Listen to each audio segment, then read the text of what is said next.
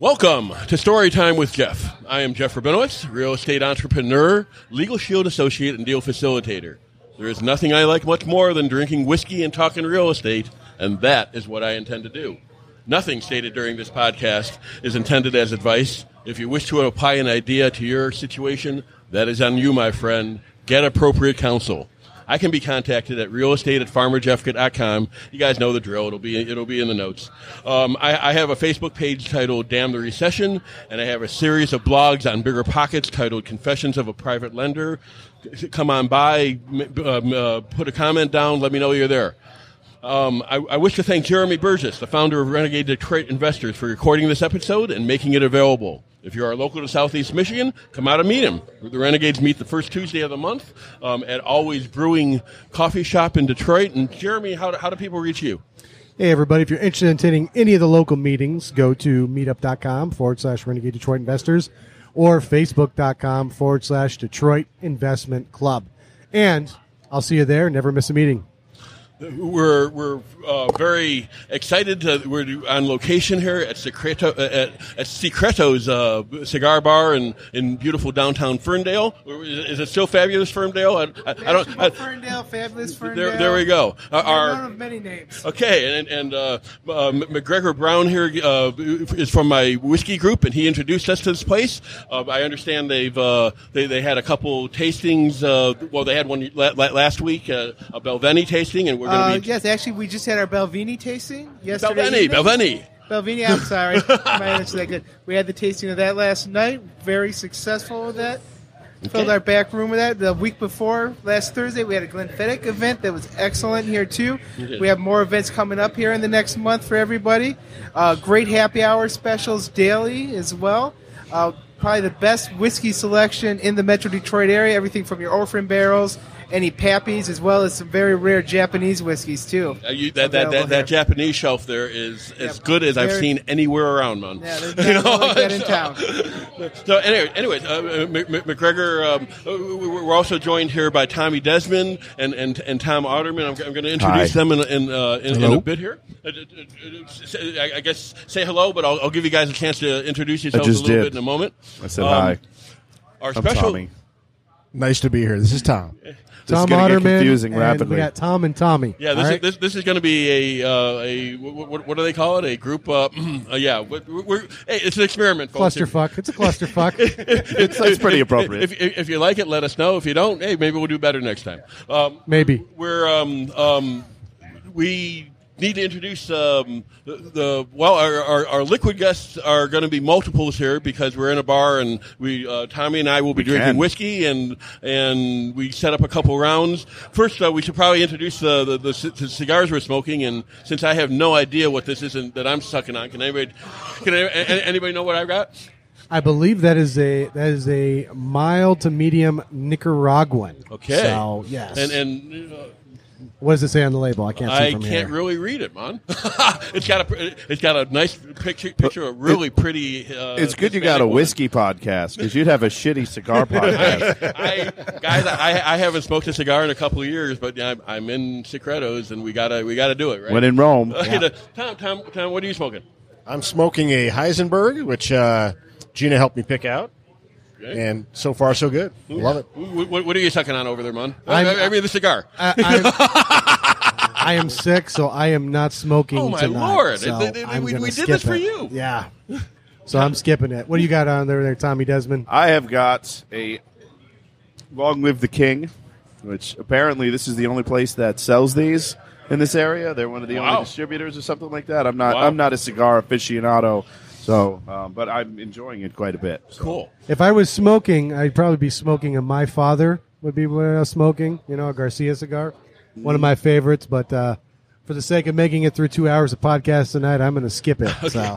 Well, I before I go too far, I want to introduce my other guests a little more.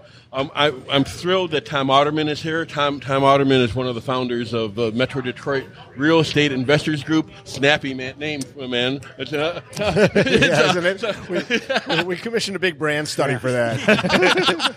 Very search engine friendly. Give a little more of an intro and let our vast audience know how they can reach you. Well, my name's Tom Otterman. I've been a real estate investor here in Metro Detroit for about 10 years. I'm a co-host of the Metro Detroit Real Estate Investors Group, and that meets once a month.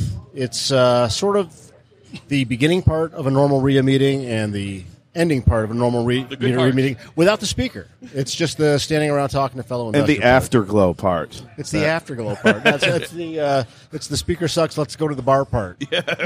Which is typically the end of most RIA meetings. And actually, that's important because that's a large part of how Tom and I got to know each other. We went to one of those RIAs regularly that had gurus that were trying to sell you stuff, and we'd cut out and go to the bar and got to know each other, and we ended up doing some really fun deals. That is true. We'd stay through some of the speaker, and then at some point we realized the speakers were just not that good. We kept leaving earlier and earlier.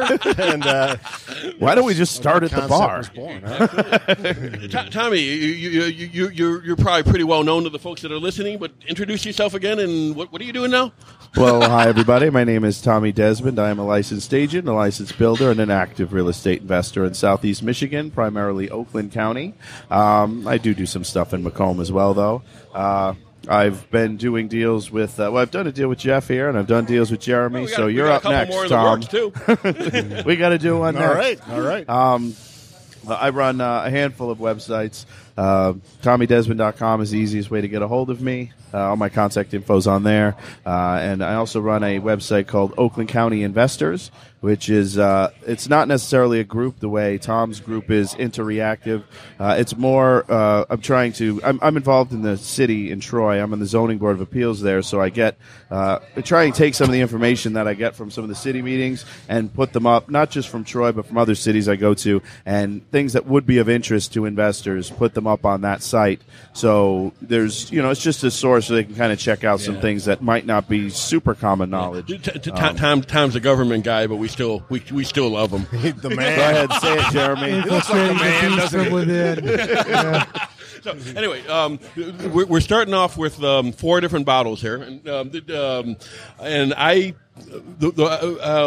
they're actually quite diverse. I've got a couple that I picked here, and Tommy's got a couple that he picked, and I'll give you a little intro. I've got an Elijah Craig Barrel Proof. I've spoken about Elijah Craig the regular bottling before. It's one that I like to play with. It's one of my go-tos. The Barrel Proof are one of my favorite, are some of my favorites. Now this Elijah Craig is a we talked about the Abuna on a couple episodes there, and I said how I collect those by batch. I kind of do that with Elijah Craig too. I only have a half dozen of these now. My wall is a little light, but it's I came into this a little later. They're barrel proof. I picked a couple barrel proof ones because I just thought they would. Again, I'm not a cigar guy, so I thought they'd hold up to the cigar pretty well. This particular one is, let's see, this is 138.8 proof. It's actually one of, it's a medium range one for them. Elijah Craig releases this every quarter, and they're now currently on the 12th release. This one happens to be the 10th release, and I know that because I carry this in my wallet and I know these things. So this is one I know, and but again, it's a. For a barrel-proof release, it's a good price point. The problem with this one is that for Michigan, it's not really that rare, but in Michigan, we don't always get very much of it. So it's and oftentimes this is one that the owners will hold behind the counter. Some of them will put a big premium on it. Occasionally they'll put $10 over state minimum, which I'm okay with. If they go higher than that, I actually buy them illegally on the internet, which is also a lot of fun, anyways. But it's I'm not editing that out. You got to live with it. But anyways, this one's it's a classic bourbon. It's Elijah Craig. This is a small batch. So this is they're saying that it's 12 years old, which means that everything in there is at least 12 years. But it's multiple barrels. It's a vatting of whiskeys, but they're taking it and whatever they come up with, they're barreling it at barrel proof, and each one will state exactly what the proof is. The other one I pulled is another fun one, and this is one that Mr. Desmond and I have really played good with a few times. Yeah, this one is a Michter's Barrel Strength Rye, and I had never heard of that until you showed it to me, and it's phenomenal. I think it's probably one of my favorite ryes. There are I've got to be somewhat useful here. Okay, what makes a rye whiskey? How much rye has to be in it? 51%? No. This like is, a dot. This is an American rye. It's got to be at least 51%. But this is Michter's. This is probably closer to 70 to 80% rye. That was very rye. Yeah. They don't say exactly what it is on this. But again, the Michter's is a single barrel. This is so each barrel each bottle is limited. A barrel starts out being 3 gallons. But you don't know how old it's going to be. Ryes tend not to be as old as bourbons, but even with 5% angel share per year, they're probably dumping somewhere around 40 gallons or something by the time they dump these. This one happens to be this one's a pretty mild one. I'm trying to read the proof here. I'm seeing 126.6 proof. So this is it's a little weak for me, but I think it'll work. Just have to drink more. You can still run your car on it. Yeah, that's a low bar. That's the bar. That's where it's set. It's a Does it burn? Jeff likes it. Phenomenal ride. Well, it doesn't burn so much, but these will take water. But I'm smoking cigars at a whiskey bar. I'm not putting any water in these damn things. I normally wouldn't do it anyways, and I don't have a dropper here. These guys would take water if you want to do it, though. Either one of them. Tommy picked quite different selections. He's got one moment. He's got a Glenmorangie Lasanta. Remember Glenmorangie? You say Glenmorangie, and I don't know you. It's Glenmorangie. But Lasanta is a sherry aged whiskey, and I'm sure Jeremy would probably. I suspect that Jeremy would like the way this one smells, but he's kind of sick, so I'm not letting. Can't smell shit right now. I'm not letting him stick his nose in my crap tonight. But this one is going to be a classic sherry finished, and he also picked up a Belveni Caribbean rum cask, which is a 14-year. The Glenmorangie, I believe, is 12, right? 14. Glenmorangie is 12. The Belveni is a Caribbean cask rum. So what they're doing is they're aging the whiskey normally in oak, and then at the end of it, they're putting it in a rum cask to finish it off. What do you think, Mon? What are you getting? It's definitely different. You can tell. I mean, it's got it's rounder, it's fuller. Do you like it? It's good. Yeah. Initially, I didn't plan on having this one, but now that I've had it, I would drink it again. Okay, well, that's one I actually don't know. So it's try it? But it's eventually. But of course, I mean, I don't turn down a whiskey, but it's so for me this Elijah Craig barrel proof. Again, it's barrel proof, so there is a bite to it. But I get classic bourbon. I get molasses. There's sweet bourbon. What's the main grain in a bourbon? Corn. It's corn squeezes. My Potamon is doing so well here. Yeah. Yes. At least 51% corn. This is going to be. It's going to be on the test. Shit. Pop quiz. Jeremy has taught me how to some of his tricks for wholesaling, and he is for a non-drinker. He is probably going to be among the best non-drinking bourbon aficionados in especially in the area. They smell amazing. That's all I have to say. They fill the room up. It's great. But anyway, the Elijah Craig, it's a considerable amount of corn. It's mostly corn, but you got the there's always a little bit of malted barley in a bourbon. That's to get the process going. We got the Michter's rye, which is Ryes have a spicy note on the nose, and it's a little tough for me to catch it here. I'm not a cigar smoker, but I'll tell you the ventilation here is good, is it not? Excellent ventilation, yes. especially in comparison to some other local places. My understanding is Ronnie, the owner isn't actually here at the moment. He may come in a little later.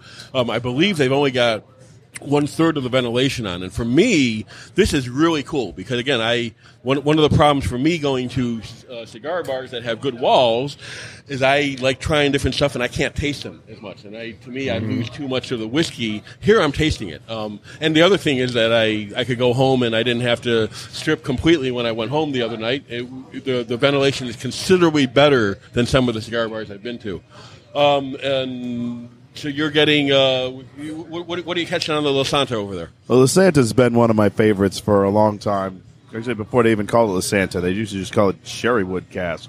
And I think it's just pretty much one of the classics. I mean, price point wise, it's like one of the cheapest, best whiskeys that you can get. I mean, what is it, $65, $70 a bottle? Which I mean, for what it is, I consider very, very good. And I like sherry in general, and I think this is just one of the best examples of it. Glenmorangie was one of the early. Frankly, Glenmorangie has a history. They had a period where they basically made some pretty bad whiskey. But what they were one of the first of the Scottish distillers to try different finishes. Yep. So they now have the Los Santa, which is a sherry. They've got a Kinter Urbane, which is a port cask. They've got a Nectar d'Or. Nectar d'Or. Nectar d'Or. Is that? I don't know which one that. I've never had that one. I had it once, but it wasn't. I don't really remember it that well. I've had it. They're not my favorites, but it's a. Which one was that? I believe it's a Chardonnay finish. Is it? If you do not like whiskeys, or you think you don't like whiskeys, these are often whiskeys that I introduce to non-whiskey drinkers because there's a very significant wine finish in all of these. Oftentimes women who think they don't like whiskey, I will try these. I'm like a lady. Well, I'm like the hairiest, ugliest lady you're around. An ugly lady, dude. Well, we are in Ferndale also, so but They are hairier here. I don't know what to say about that, but it is true. But anyway, it's Mama Fratelli from the Goonies. That's the kind of drag queen I am. I'm ready to go hang myself. So let's get into it. I mean, this is a group that I'm thrilled to have. Tom's this drinking a barley pop. What are you drinking? Oh yeah, man? there we go. Yeah. Oh, I'm drinking a Norm's Raggedy Ass IPA. There you go.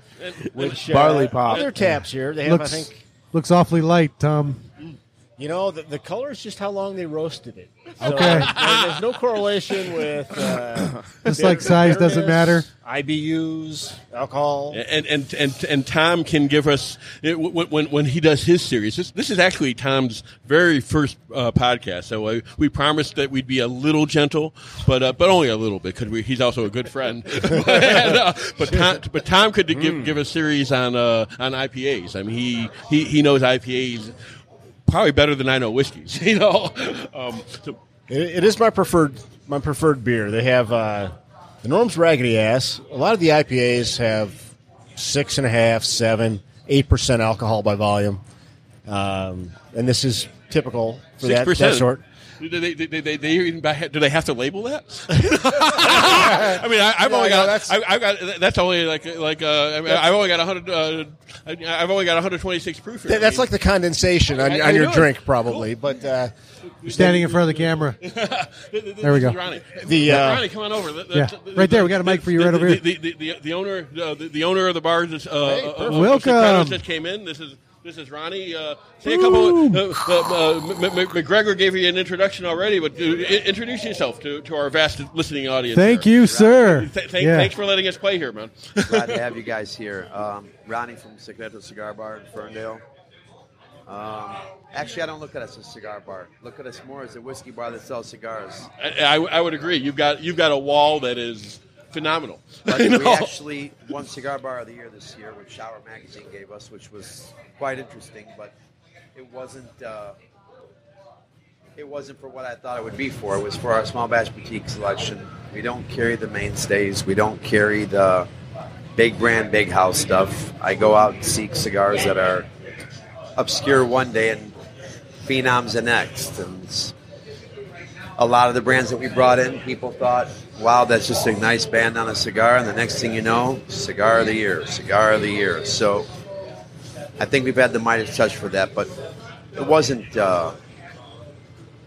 we came from Smoker's Outlet, actually. Uh-huh. That's where I started at. And after that, I came up with the design concept for Wild Bill's, and then we decided we want to do a cigar bar. So when I left there, under good circumstances, we still kept a great relationship.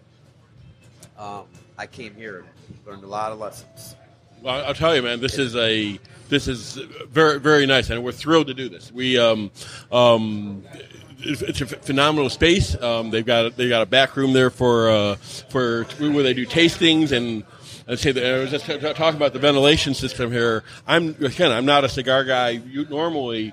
And oftentimes I don't try exotic whiskeys when I'm in cigar bars because I can't taste them. I can taste them here. This is phenomenal. Thank you. Well, I will tell you one thing, and that's when you smoke cigars, and the way you light your cigar, the way you hold your cigar, the way you put your cigar on the ashtray, every one of them will change the complexity of the cigar, change the actual structure of the cigar, and actually that's the wrong way to put it in. You want to always have it laying on a flat toe straight across. Okay. That's why right you're here. There's a little hole. You only got just one little hole here. What time? So we got to get you more ashtrays. There we go. But the thing is that the most important is pairing your cigar.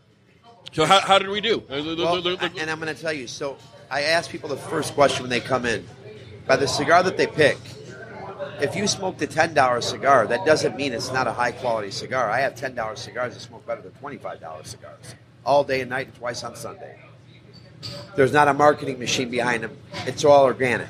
They're the ones that are on the boards that people are talking about, not in little magazines where you're paying $125,000 for an ad. Of course, the same is true in whiskeys. I mean, the whiskeys we picked here are not the most expensive, but I think we did pretty well with a range of whiskeys and here. What I'll tell you is the question you have to ask yourself always is, what's the last taste you want in your mouth? The cigar or the alcohol? That's not here, man. That's a loaded question.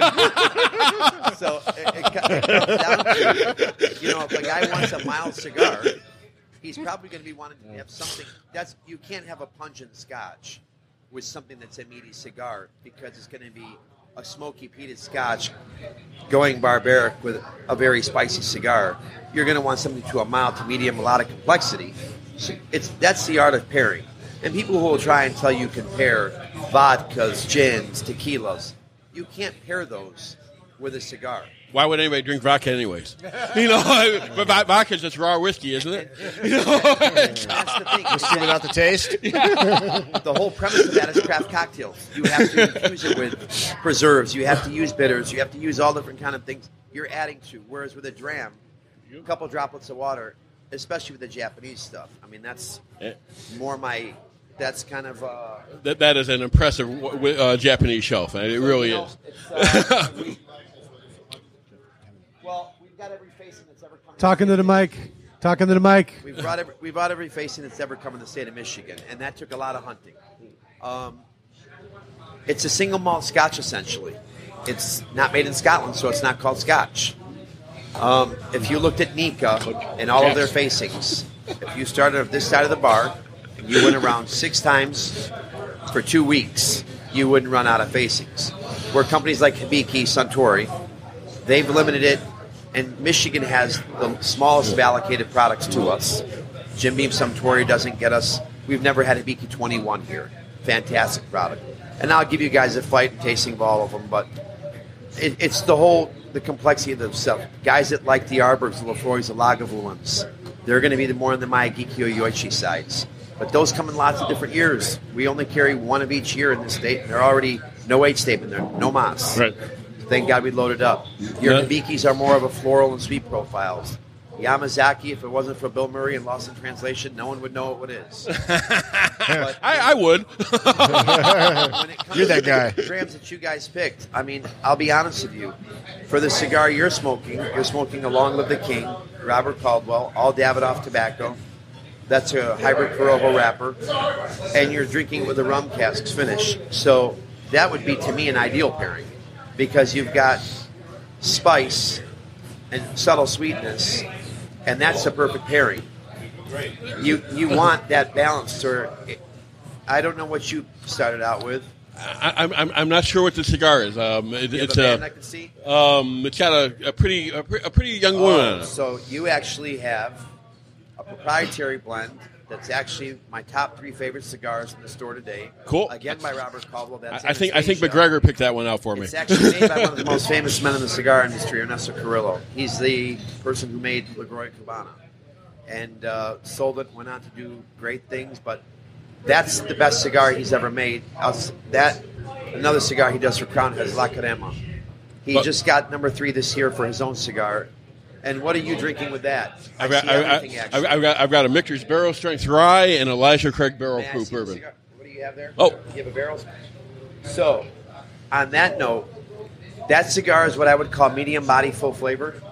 And I would have done, myself personally, I would have probably gone, oops, I got to stay for the camera. I would have loved to have seen you drink more on the Hibiki side, more on the Yamazaki side. If you did an Orphan Barrel, an Old Blowhard, not Orphan Barrel. I hate Diageo's bastardizations. You know. Okay, what? Just out of curiosity, because there's a lot of mixed reviews on that. I know. And frankly, the rhetoric, the younger rhetoric is good. There's 2. Yeah, I know. There's only 2 to me. What's a 21 and a 22? Only 2 I look at with any admiration, and the only ones I revere. Lost Prophet, Old Blowhard. Okay, right. Well, you got the rhetoric up there, though, don't you? We sell them all. Okay. There's the flavor profile for everybody, but to be honest with you, that's what they had most of, so that'll go up to 27 years. To me, even if they're good, I hate Diageo's marketing on them, and I don't want to get into a rant on Diageo. But I know. But what it is, though, people have to understand, the Gifted Horse is a whiskey, it's not a bourbon. Gifted Horse is a monstrosity. It should. Open Holler was, I thought, a monstrosity. I would agree with that also. Whoopin' Holler is Dickel, Tennessee. Gifted Horse is basically, they sold this as this fantastic old barrel that just happened to be mixed with corn whiskey, but there's no way they're lost to begin with. I mean, the whole thing is garbage. There's no way they lose whiskey barrels. The whole marketing plays people who know whiskey as fools, and they happen to have this thing that just happened to be mixed with corn whiskey, which has never ever been at the distillery, but not just a little corn whiskey, 5 tanker trucks full of whiskey. Let me ask you, just so you know what I do with Whoopin' Holler and Gifted Horse, I do a 50-50 ratio. You half of it you pour, half of it you throw away. Jeff, I wish you had an opinion on something, you know? I do a 50-50 ratio with Gifted Horse and Whoopin' Holler. And the heat it's got, it's a low proof. Yeah. But I'm going to ask you this. We haven't had it in this state. You talk about Diageo. Have you had Blade and Bow 23? 22, yeah. I'm sorry. Yeah, I have. What did you think about that? They're okay, but I don't want to plug Diageo. You got good whiskey on these shows I'm a Sazerac Buffalo Trace guy, all the way through and through. I understand that. But yes, I will tell you there are. And Parker's Heritage is one of my favorite lines. We're using those for the whiskey. That's Heaven Hill. That's not Buffalo Trace. No, I know that. Okay. So we're saving that for the whiskey bar in the back. Parker's Heritage has got a 1 through 10. Parker's Heritage are some 1 phenomenal through 4 things. are, you might as well call them unicorn. They exist. I mean, they're out there, but very hard to get. Well, they're expensive as hell. We've got 5 through 10. I would say that their latest offering, their 24-year, is probably the top 3 bourbons right now out. I don't think there's a bourbon that's. I haven't had a bourbon like that in years. The 24-year Parker's Heritage this year is phenomenal. And when you talk about Heaven Hill, I love Heaven Hill. Well, an American whiskey company. The private label Evan Williams, the Bernheim Sweet Wheat, Rittenhouse Humidor. The Henry McKenna 10-year. Yep. I would call those the best bargains. Yep. That Rittenhouse rye as an entry rye, I mean, it's inexpensive, but it is a solid rye. That's actually one that I like to finish in I put extra finishes Whose in. selection was this? A Diageo product? Yeah, I know. I love it. Well, and Diageo just bought Highland Park, and Highland Park is one of my favorites. Anti-corporate, but it's, Jeff? Huh? This is the anti-corporate thing for Diageo? A lot. they're it's just that I don't mind their whiskeys. I hate their marketing. Their marketing makes us look like idiots, and I hate being marketed that way. We're going to move on to the real estate side. Ronnie, I mean, this is phenomenal. Stick around for part 2, so we can have you on part 2 as well. This is thanks for coming by. Thank you so much for letting us do this. This is our first time at. Glad you got my Michter's up there. Yeah, it's a phenomenal ride. You're doing all barrel proof so there, man. You got some heat on that chest. Well, it's this is not the Lady Slipper Investment Club. We're the Renegades, for God's sake. And for those listening at home, go to secretocigarvault.com, 248-542-4427. That's at 315 West 9 Mile Road in Ferndale, Michigan. Amazing place. I think, as he said, it's accurate. It is a cigar bar, but actually, this is a whiskey scotch place where you can buy cigars. And guys, excellent ventilation too, man. I purposely picked these barrel strength ones because I wasn't sure I was going to be able to taste it through the cigar because I'm not normally a cigar guy. I'm doing great. I mean, they're coming through. I'm really digging it. This is, and from what I understand is that they got 1/3 of the ventilation turned on right now. This is a phenomenal spot. So is it time to talk about a little real estate? Sure. We got a group. So it's we got Tom here. Did you gave a promo for your group, and did you mention that your wife is an agent also? And yeah, she got her license earlier this year. Another KW. We got 3 KW. Another KW. Guys. I know they're taking over the world. Did you bring your Kool-Aid with you so we can all have some right now? I run it through a filter, so I'm not totally transformed. Although, guess where Jesus. I first went when I hung up my real estate shingle. KW. Yes. and Tommy and Tom are both phenomenal realtors. They both listed stuff for me. I do have a license, but I really don't admit it that often. But most of the time when we won't hold it against you. Don't worry. Well, I say I don't usually say it publicly, but then again, who in God's name thought I would ever be doing a podcast to begin with? But it's but when I list stuff, I don't like listing my own stuff, and it's probably a bit of a quirk, and maybe we'll talk about that someday. But Tommy Desmond has a listing of my stuff right now. Tom Otterman has sold some stuff for me and my son-in-law, and it was before he was my son-in-law. He's still my son-in-law, so he did okay with him. And thank you, Tom. He did a phenomenal job for a first-time buyer who was nervous, and obviously I didn't want that listing at all because he wasn't my son-in-law at the time. But Tom did a great job working with him and walking him through the thing. And he was a great guy to work with, and it was a lot of fun. Well, I actually trust you as my son-in-law, man. Well, I appreciate that, and I enjoy that part of the real estate business. I know some investors, they don't want to deal with sort of investors general are a pain public. in the ass. I've always enjoyed that. I don't know why it is, but I have.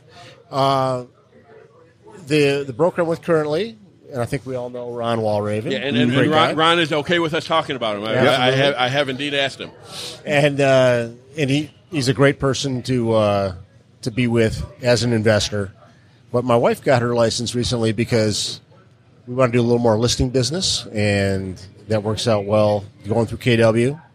They've got a good program, and so we've been expanding that a little bit as well. Cool. Well, I'm very happy because I've been trying for a year and a half to get Tom on a podcast, and he's finally on the podcast. So, thank you very much, sir. Of course, you realize now that you've been broken in that you're going to have your special on Jeremy's Renegade Detroit Investors podcast. It's just all you. I see the nefarious plan coming together. Well, We're like a schoolyard drug dealer. The first one's free, and we draw you in, and then pretty it's much exclusive. Barbara Walters goes after you. Stop giving away all my secrets. Well, your secret. Jeremy couldn't snag the elusive Tom Otterman. Thank you very much for making my street cred come up, man. I really appreciate having you here. They didn't realize you had to lure you in with cigars and alcohol. I went with a flanking move.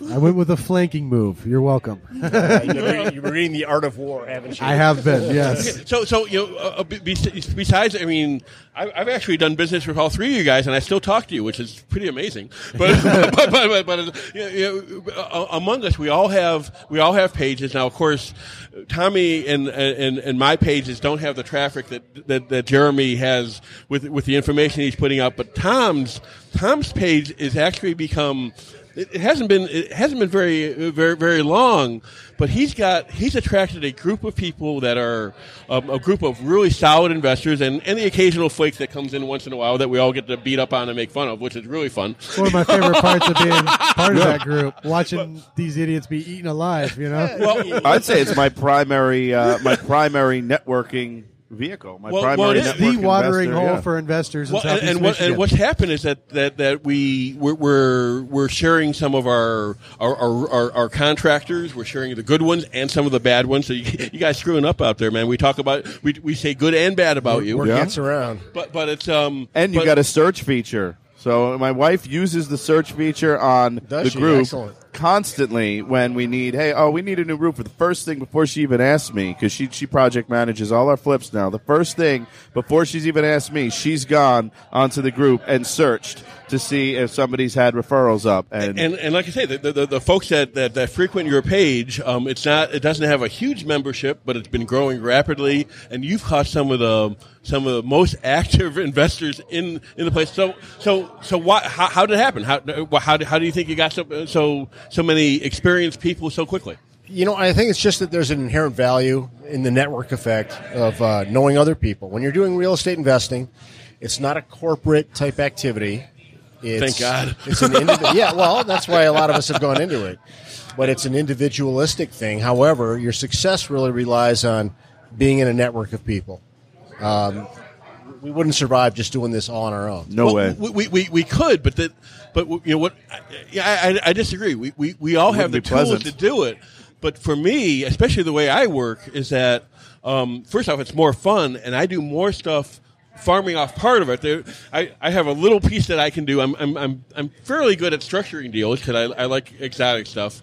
But a lot of the stuff, you guys are better at it than I am. And besides the fact that you've got more patience dealing with civilians than I ever would, because I just don't have the tolerance for that kind of crap. But the cool thing is that among us, we're all doing deals that we may never have done. I mean, Tommy just put up a walkthrough on an interesting project that I've got. I've already got the buyer set up for it. Tommy's rehabbing this house to the buyer's specifications, and I own it. And this is a less experienced investor, but who's doing some really cool stuff. He does not own it yet. He does have a very significant. I think he's got something like $30,000 down, so he's got a pretty significant investment in it. Tommy's doing all the rehab. I'm fine with it. We're actually closing at the beginning of the year, basically for tax reasons. It was convenient. There's trust there. Tommy's doing it to his specifications. They've got complete access to it. This is a deal that may not have happened if we didn't have this kind of a network. It's pretty damn cool. There's a saying that people do business with people they know, like, and trust. Yeah. And I think what meetups like Jeremy's meetup, Renegade Detroit Investors, which is an awesome meetup, mine and some others that are out there, what they enable people to do is to get to know somebody. When I first went to my very first RIA meeting, I remember thinking, I'm not sure if this real estate thing is for me, because the first people I met were sharks. Why did I meet the sharks first? Because they're sharks. They're not people like me sort of sitting there going, I wonder what's going on here, and what do you do next? they were out looking for somebody to maybe Meat. sell an overpriced property, meat. or Like a Chamber of something like Commerce meeting. And it's like a bunch of insurance people selling phone service to each other. Like, that sounds lovely. I mean, every time you go to one, that's what they are. It's like, hi, what salesman are you? I'm this salesman. Like, oh, you need phone service? No, I don't. Oh, do you need insurance? No, I don't. Like, thanks. And then you rotate around. But that's not the way that your meetup ever has been. So. But what I've seen, and I've seen sort of a pattern because we've been doing the physical meetup for a little over 3 years now. It's a phenomenal People meeting, go guys. there, they start to meet people, they start to know them, and over the months, things start to percolate, and you just find people that you click with. I think it's well supported by the Facebook group too. Honestly, I don't think that they would. I don't think they'd operate as smoothly if there wasn't the symbiosis of those same people. The once a month that they meet and they talk, then they can meet up online, and then they still have like a constant touch communication going on, and everybody kind of sees that everyone else is doing deals, and so when you see Tommy Wooderson's deal up, and then you talk to Tommy Wooderson, and it's like, okay, now you almost have an ongoing role of relationship. It's a symbiotic thing because they each reinforce. People will show up for their first meetup, and they'll already know a dozen people in the room because even if they've never interacted on the page, they have seen what they've posted, and they sort of know, you're a rehabber, you're a landlord, you're a wholesaler, whatever. They have a little bit of a background. They get a bit of a taste for people's personalities. Yeah. And I don't think any of the other RIAs do that, done. actually. Yeah, and they still do. And they still talk to you, Jeff. How about that, huh? I've always, I am an if I acquired remember taste. correctly- I do recognize that. Your group started, if I remember correctly, as an offshoot from networking from Bigger Pockets, correct? evil Isn't that how it- pockets, Yeah. evil douchebag Yeah, pockets. Well, I mean, back then, now Evil it's go turned. fuck itself, bigger pockets. No. Wait, am I done yet? we have a love-hate man. relationship with him. It's becoming much more of a hate relationship, but Well, unfortunately, that's it's where losing its value by the moment. It is where I posted my blogs, and of course that much of this, frankly, much of this is Jeremy's fault. It's Tom's fault. I mean, the part of the reason that I'm here, these guys had a lot to do with this, and soon I will be talking about how important they were in the fact that I'm even sitting here talking to a microphone and not peeing all over my leg, But it's Back to Tom's group, though, I think the nicest thing I could say about it is it's like Cheers for real estate investors. I fucking love that. It's like where you come to see your old friends and catch up and meet new people at the same time. You know what? And it really is like that. We tend to get anywhere from 25 to 45 people, depending on the month and the weather and all that. But you have a, sort of a core group of people that tend probably at least 50% of the meetings. You have guys that come once every 3-4 months. You have some people that maybe will pop in once a year. And then you have new guys who show up, and I try to make a point to introduce myself to them, but it can be hard with a room, 30, 35 people. Yeah. But anybody who's listening to this, if you want to come out, just come out. All you got to do is stand around, talk to the person next to you.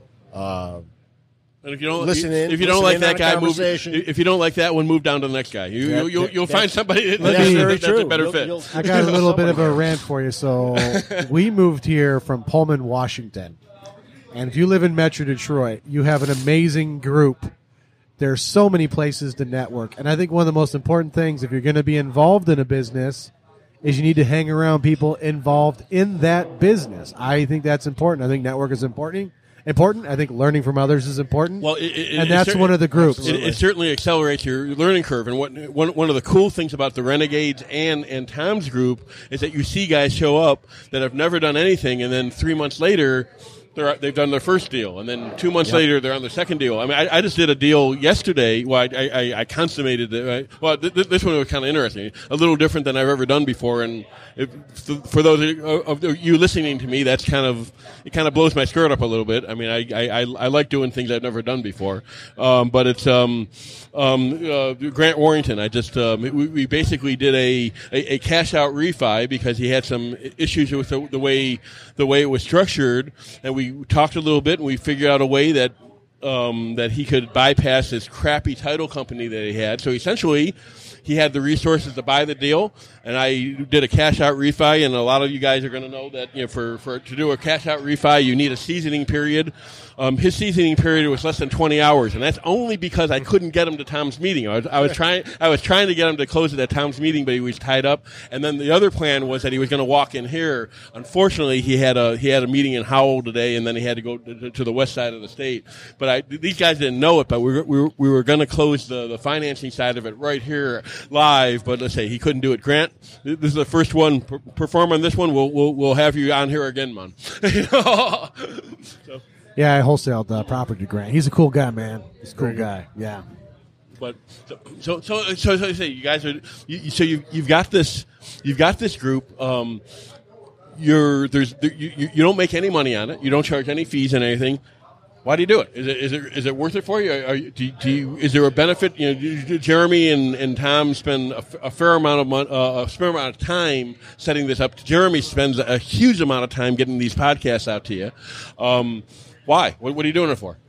Well, for me, it is my one thing. I think serving the investor community is my one thing. I need to not fight it. I think like an investor. I am an investor. I might be doing real tard stuff right now, but the fact of the matter is, it's baby steps. Yes, I am an investor, and quite frankly, I enjoy it too. Podcasting is fun. Talking to people is fun. I really like learning from people. And it's a sneaky way to get information you wouldn't normally get. Uh-huh. And you get to, and I think what I enjoy about it, especially the podcast part, is I get to give exposure to somebody, but I'm actually receiving way more in return, but they get a ton of the benefits too. I'm not sure it's completely given it away. I mean, again, a large part of the reason that I'm here is due to Jeremy, Tom, and Tommy. Yeah. I mean, otherwise, the odds that I do this on my own are basically nothing, without these guys. Now, I'm not sure it's worth it, but frankly, it's kind of fun. This is a blast, and had you talked to me 5 years ago and even mentioned the fact that I'd ever be on a podcast, let alone have what do we got, a dozen of these in the can now? We do, yeah. I mean, it's this is 13 and 14 tonight, baby. 13 and 14, yeah. Prolific podcaster Jeff Rabinowitz. Well, yep. but again, I'm gonna. We are doing seasons. We're getting to the end of the season, so there's going to be an opening. And of course, either Tommy or Tom, you want these guys to pick up my spot. Let us know about it, man. Go to the place, share it, comment. You want Tom Otterman that's level 3. Now we tell you the truth. Yeah. Now you're actually getting your own podcast. It's like this what a dastardly plan. You knew there was an ulterior motive here. We got you Jeff live on the air, hardcore, man. Basically, Jeremy said, "How the hell do I get Tom Otterman?" Let me work on it, man. It dragged me out on a snowstorm night. Good looks. Sure. And he tried to weasel out of it, but I got him out here anyways. Peer pressure is a horrible thing, let me tell you. Well, now that I got Tom here, Tom, what is it that made you start the Metro Detroit meetup?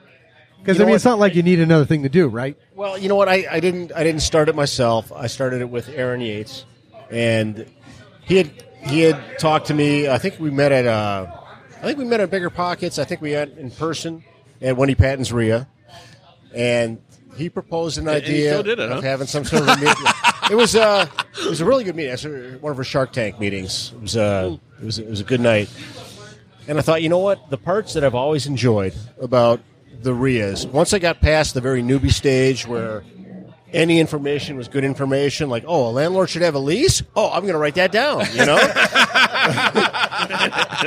Once I got past that, I discovered that usually if it was a national speaker, maybe 2 out of 10 times they were sharing valuable information. The other 8 out of 10 times they were just selling programs. It's just a commercial, and you've paid to go listen to the commercial. Yeah, which gets old really fast. The valuable parts were when Jeff and I would cut out, and we'd go down to Champs or somewhere, and we'd talk real estate. And we 6 to 10 months before we ever did a deal. But then, man, that deal that we did was phenomenal, man. I did something that had it not been Tom that called me the chances of me doing that deal were slim to none.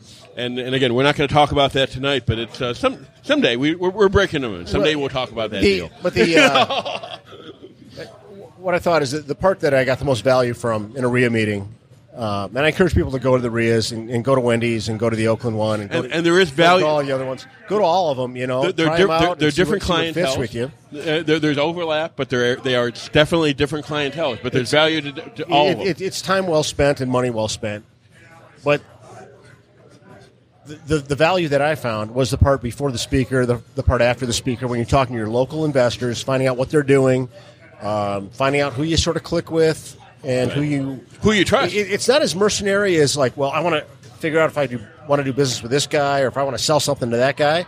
But it's just a natural, sort of an organic outgrowth. When you meet people and you get to a point where, hey, I want to work with you because I consider you a friend. And what's better than doing business with a friend? So I liked the idea of having a monthly meeting where you sort of cut out that whole speaker part and you just have people that are there that are real estate investors looking to meet other real estate investors. You share what you're doing. Maybe you share a few war stories. Maybe you ask for some help with one of your challenges. Hey, how do you do this or how do you do that? Or you say, listen, I'm a flipper. I'm looking for houses. Do you know anybody? Every meeting, I will meet somebody new, and they'll tell me what they have going on. I met a guy last night. He's got a house in Taylor that he's wholesaling. Mm-hmm. It's like, well, who are the flippers here? And I'm thinking, okay, who's here in the room right now that's a flipper that works that area, works downriver. And there's almost always somebody at your meeting that we works hooked that him area. up. I talked to Tom Mueller last night, who I met him first via Wendy's RIA, in that I posted a wholesale house that I had for sale on Wendy's website. And he called me and he looked at it. He didn't end up buying it, sold it to another guy, but I told him about my meetup. He came to the meetup. He met Josh Sterling. Then Jeremy, he listened to your podcast with Josh Sterling, which Josh is a superstar. If that can't inspire you that you can do all kinds of big things in real estate, then just stop now. You gotta give it up. You have a number of podcasts, and I got to give a lot of credit to you because you do in-depth podcasts with real, active, local investors, and you dig deep. It's not superficial.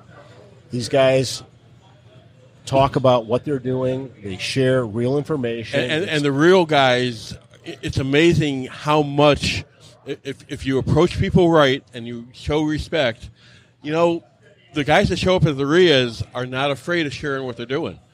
First off, most of you guys that aren't going to do a damn thing anyways, but the ones that do, again, I just did a deal with Grant Warrington, who I believe he's been in this for 2 years.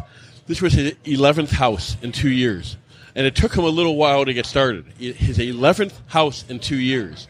This is a guy that and this is, we may talk about it at some point. This is, I tailored these docs specifically for him. It was actually kind of a fun deal, and he was kind of thrilled that it probably is blog worthy, but we're not going to go on to it a whole lot. Grant is a guy who he's just starting out, but 11th house in 2 years. This guy's going to be a superstar. He's going to be a partner. He thinks I'm doing him a favor. He's paying me a phenomenal amount of money to help him through this, and he thinks I'm doing him a favor. Grant, if you're listening to this, man, it's very mutual, man. You're doing everything right. I mean, you really are. And I think when you network, when you come to things with other real estate investors that are local, it does two things. One, you make the connections you need to make in order to learn how to do what you're trying to do. But you also gain the confidence. And a lot of people starting out, I don't think have that confidence that they can really do it. They don't know how to do it. They're not sure if it really works. This is not rocket science. They don't know what to do. They've watched they have literally no idea. Yeah, they've watched it on TV, and yet when you meet somebody in person that's actually doing it, I think that's what gives a lot of these guys the impetus to get over that hump and say, yeah, I am going to go out and look for rentals this weekend, and I am going to get it financed, and I'm going to talk to somebody about private lending, and they just take off. And the phenomenal thing is that you show up to Jeremy's meeting, you show up to Tom's meeting. Not everybody will volunteer who they are right off, but you approach people right. They're going to a public meeting. They are there to meet you. show her a little respect. Show that they're not wasting your time. That you're not wasting their time, and you'll be amazed at how open some of these people are. I mean, I share a large part of what I do. I'm not afraid that you're going to take my business away. I mean, how many houses are on the market right now? There's an infinite amount of business. Like, you can't there's take so much anyone out there. It's literally impossible. I'm not afraid. If you're running up with somebody who's calling them an investor and they're afraid you're going to steal their business, you're talking to the wrong guy. Yeah. Yeah, you know that one guy that does all the real estate investing in Metro Detroit? You know that guy? Oh, there's not one? Who, Jay you're Gilbert? right, you know? You know that one guy that controls all of Royal Oak or all of Ferndale? No, you're right. There's It doesn't not one. exist. It's an impossibility. Like, Room for everybody. there's never any shortage of those opportunities. They're everywhere all the time. And the cool thing is that, to me, and I've probably used this before, I mean, to me, real estate, and I'm not a team guy. I'm not an open kind of guy. I wasn't. I kind of am now, and most of you don't know me before I was. But real estate is a team sport, and when you get that in your head and you're open to it, I'm doing stuff. I mean, I probably have 6 or 7 open deals now. There's no way in hell I would have been able to do 6 or 7 open deals, and most of them I don't even know much of the details. I mean, Tommy's rehabbing my house, and I just saw it today on his because he did a podcast. I didn't know what the hell he was doing. It's great. In fairness, you said you said the quote. Yes, stop telling me anything I don't care. So, and which is kind of weird because VJ also said the same thing. So I'm kind of just freeballing it out there with this house. Yeah, luckily it looks really good. So. Well, I mean, you're doing a good enough job. I'm not sure I'm actually going to sell this thing. Jeff's enough of a hands-off guy that I went to look at one of the flips he financed for somebody. They did a good job. But I never saw it. I liked it. I walked through it. I actually took some pictures because I thought they did a great job with the decor and I appreciate that because I wouldn't have seen it otherwise. And Jeff had never seen it. Yeah, it was his deal. Yeah. So he's a little Sounds about right. Yeah. We got 5 minutes before an hour. Well, so how let's start wrapping this up. Do we have a segment here? So again, I mean, how Tom, what do you want to add? I mean, you're the Where's it going? Where's the group headed? The guest of honor. You know what? The group's doing what I hoped the group would do, and that's bringing people together in the metro area to meet each other and explore doing things in the future, learn from each other, and all that. So if anybody wants to get involved in that, there's a Facebook group. It's called Metro Detroit Real Estate Investors Group. Pretty self-explanatory. It's a closed group. It is such a catchy name to it. I mean, it's phenomenal. So when do you set up? When do you set up the official cruise that we all get to go on and write off? Hey, what do you think? The course for $9.97. Yeah. Well, wait. Order now. So when you were here over at Secretos, do you think this might be a good spot for doing a meetup with someday? Sure, absolutely. Fuck yeah. I like it.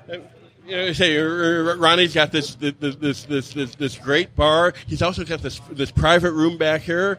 I mean, this could be a great place to have 25 guys hanging out, smoking cigars, and even the meeting does rotate. I don't think you actually cover the fact that it does move around. I mean, for the past several meetings, it's been going to one bar, but that isn't consistent. It has moved from place to place. It's like a floating crap game. Well, there you go. Hey, the back room, right? Some RIAs, most RIAs, Jeremy's is on a specific night on the first Tuesday of every month except July. Yep. And almost always at Always Brewing. It's going to be there from now on. Yes. Okay. Yep. Ours tends to move around a little bit, but it's usually the second or third week of the month. It's Tuesday, Wednesday, or Thursday. And we announce where it is on our Facebook group. And I have an email list. If anyone wants to get on the email list, send me an email, otterman@gmail.com. It's like an investor rave. It is. It really is. You have to go to the map point to find the directions. It's like an after-hours party. You got to knock on the unmarked door. And talk about after hours. I mean, the guys who've been listening to this know that I'm kind of a late night guy. I mean, how many times do we have the meeting? They kick us out, and we're still talking about deals in the damn parking lot, and we do deals. I've actually signed contracts at Jeremy's meeting. I've signed contracts at Tom's meeting business actually gets done at these things, guys. Absolutely does. Yeah. Absolutely. I think I actually remember standing in the parking lot at 3:30 in the morning at Corktown Tavern with both of you guys a couple years ago. That was a Renegade. Hey, we're Renegades. That kind of thing has happened, yeah. Close. We go longer than the bars tend to. It makes me feel good you guys did that. Yeah. All right, Tom, how do people get a hold of you, Mr. Tom Otterman? Best way is email auterman@gmail.com. All right. And for Mr. Tommy Desmond, you can go to TommyDesmond.com for all things Tommy Desmond. You'll see him there. And if you're interested in any of Jeff's stuff, if you go to Bigger Pockets and you search Confessions of a Private Lender, you will see all his stuff there. You can also go to LegalShieldAssociate.com/J Rabinowitz, RABINOWITZ. You can check out the Facebook page, facebook.com/damn the recession. And of course, you can always email him real estate at farmerjeff, PHARMER, Jeff.com. And we have the owner of this fine establishment to take us out. Ronnie, let everybody know where we are. Yeah, what can people expect, how they get a hold of you, and where they find this place, sir? We're at 9 Mile and Woodward. We're actually off of West 9 Mile, 4 doors west of Rosie O'Grady's. In fabulous Ferndale. Fabulous Ferndale. But you were talking real estate, you might want to hit Hazel Park right now. That place seems to be screaming. I wanted to introduce you guys to some Japanese drams before you left. We're going to do another segment. Why don't we? For another year. We'll There's cue part it up two. again. We'll do another segment. What's your? I got your website here too. Secreto Cigar Bar. There we go. SECRETO Cigar Bar. Dude, this place is awesome. If you're listening at home, this is a place to come out to. You're interested in whiskey, scotch, all sorts. He's right. This is not a cigar bar. You can buy cigars here, but this is a whiskey scotch bar, man. I mean, they got some good shit. Jeff says it's good, but she ain't fucking around. What the hell do I know, though? Yeah. I think this is the third time that I've been here, and I still haven't had the same thing twice. And I'm just on the scotch. I haven't even gone to any of the others. This is And just most good. importantly, you could bring your girl or the business person who doesn't like cigars, fucking bitch, because the ventilation is so good here. I swear to telling you God, guys, I'm not a cigar guy, but I'm digging this, and I'm sucking on the cigar, and I got guys smoking cigars around me, and I can taste the whiskey. This is phenomenal. This is phenomenal. All right. And if you guys haven't yet already, please rate and review on iTunes. Share this. Preferably from Facebook so we can see it, because then we can thank you. But if you don't share it from Facebook and you shared it anyway, thank you very much. If you already did, rate and review on iTunes, thank you. And until the next podcast, take care.